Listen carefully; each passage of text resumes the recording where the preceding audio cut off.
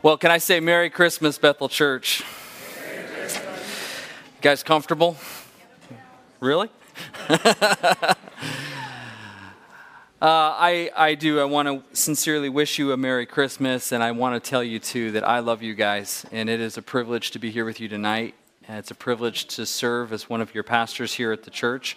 If you're new here, if you're visiting, my name is Eric Johns, and I'm privileged to be the senior pastor here, and I love this church. It is not just our church family, but you all have become our family, and we thank you for that. And I think for me personally, more than a Christmas meal or a tree or presents or Christmas lights, as beautiful and wonderful as all those things are, gathering together this evening as the family of God, as the church and the body of Christ, this really is the pinnacle of Christmas for me. We just go downhill from here in my mind. This is the time when we gather together as the church family to really rehearse the gospel, the part of the story, understanding that we know we are under the curse of sin. That is the default position of mankind. But God in His grace and His mercy didn't leave us in that position, but He sent His own Son, Jesus Christ, to take our place on the cross, to die for our sins, that curse might be lifted. And we do that lots of ways tonight. We've already done it through story. Kim, thank you very much, wherever you've disappeared to, for telling the story to us and to the kids. We do it, of course, through song. We've already sung many songs. We do it through the spoken word. I'm going to speak for just a few minutes tonight, just so brace yourself if you're getting that fight or flight reflex kicking in here. And then we also do it with a powerful symbol tonight, and that is the symbol of light or flame, as some of you pyromaniacs would call it, your friend the flame. And I know that's why most of you are here tonight, because you want to see if we can get through a candlelighting service without lighting the whole place up. So we're going to do our best. I brought something this evening. Actually, I just brought it down from my office. I have this very old book, and I don't know if you can see it from where you are. Maybe if you squint carefully.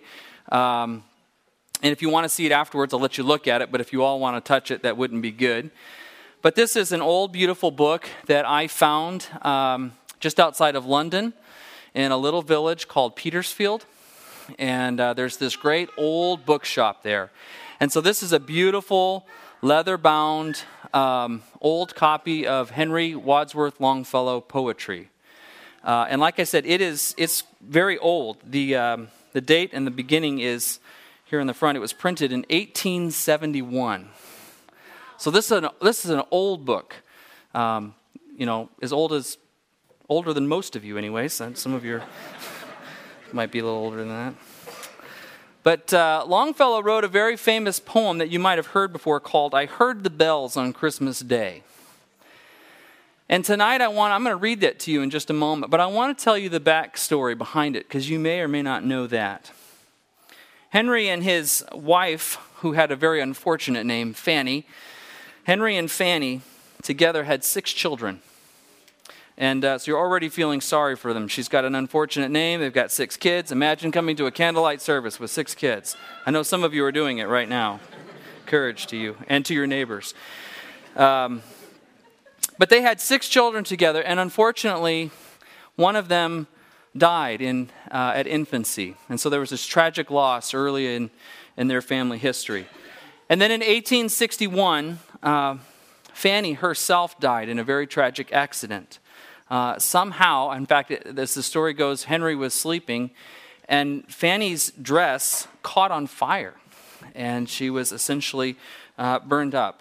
And Henry woke up from his nap to see this going on and quickly grabbed a blanket and jumped on top of her and tried to put her out, and himself suffered some severe burns on his face.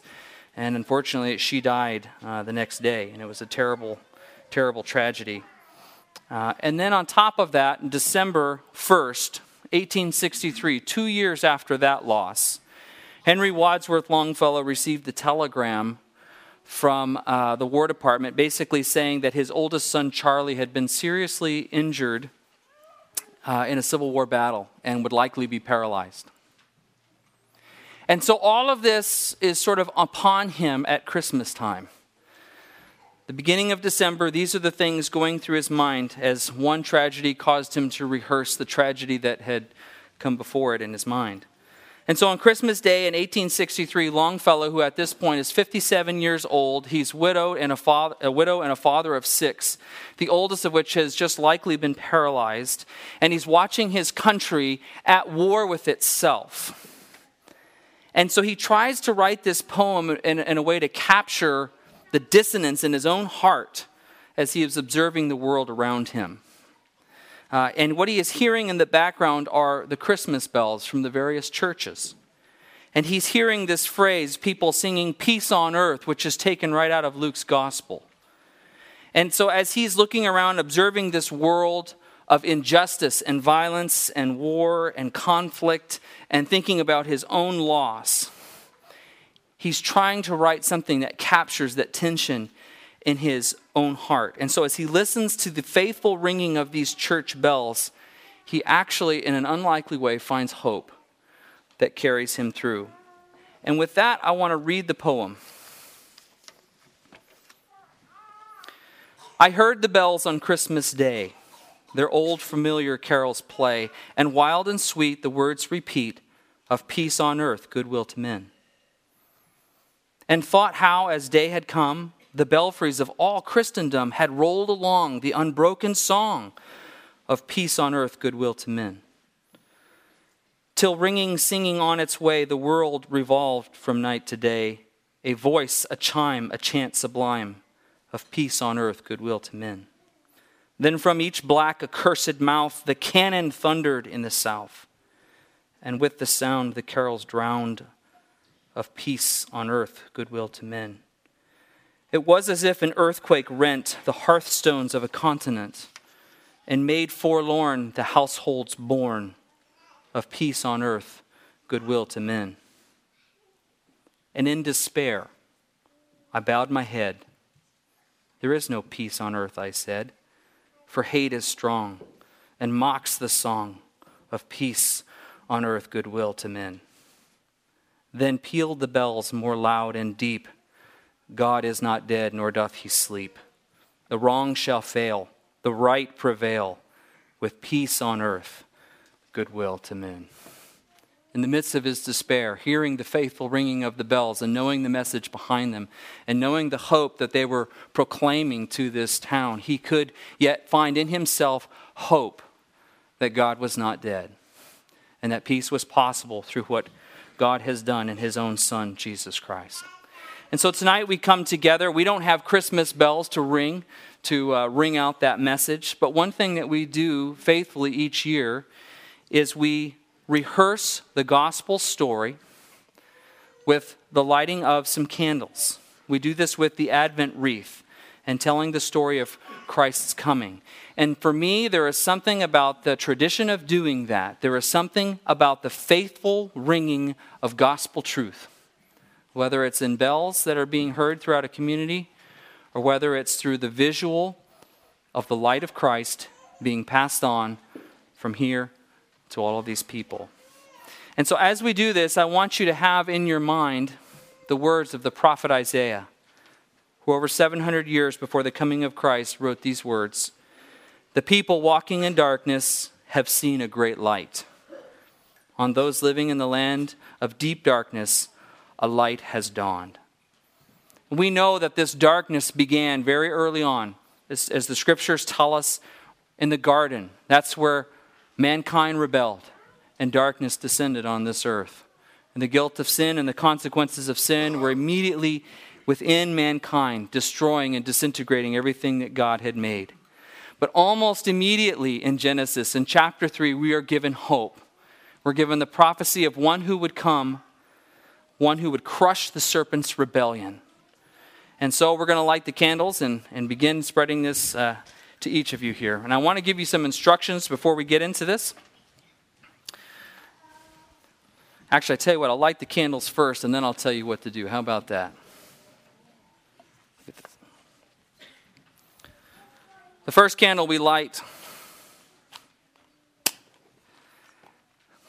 is the prophecy candle, which reminds us that God wanted us to know his plan. He wanted us to know that though this is a dark world and though sin has entered into it, he was not going to leave this world to be destroyed by sin. He gives us hope, even in the beginning of Genesis, to tell us that one would come who would crush the serpent's rebellion. The next candle we light is the Bethlehem candle. In the Bethlehem candle, we remember the prophet Micah, who tells us that the Savior would be born in the little town of Bethlehem. And it's not just the smallness of the town that makes it significant, but it's rather the pedigree of one who would be born in the city of David.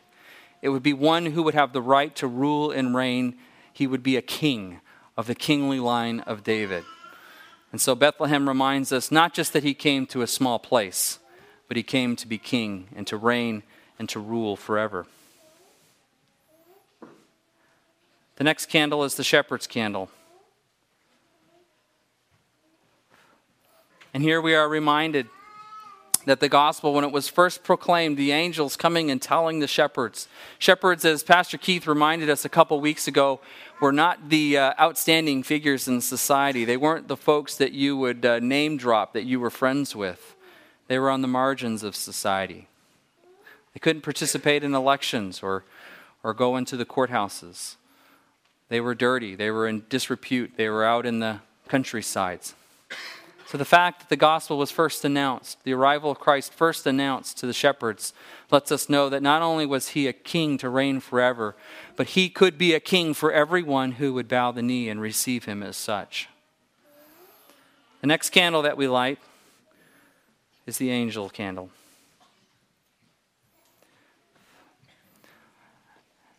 Angels are a fearsome creature, a fearsome being. If we were to see an angel, we would be strongly tempted to worship it. Angels immediately struck fear into people's minds and hearts when they saw them, which is why one of the first things they almost always say is, "Don't be afraid, for we have good news to bring." God sent his angels to announce in such a way that people would not miss the good news of Jesus Christ and his birth and his coming to be the Savior of the world. All of these candles, all of Scripture, and all of human history point to one central figure, and that is Jesus Christ. The hope that we have, the hope of eternity, the hope of peace on earth and goodwill to men, centers on Jesus Christ and our faith in him. And so now we get to light. We've been waiting for weeks. The Christ candle. Father God, we thank you for this time. We thank you for your grace and your mercy in your Son, Jesus. As we look around the room and see the lights and radiating off of one another's faces, we rejoice that you've brought us together as a family of God because you have forgiven sin and made us yours. Thank you for Jesus. In his name we pray. Amen.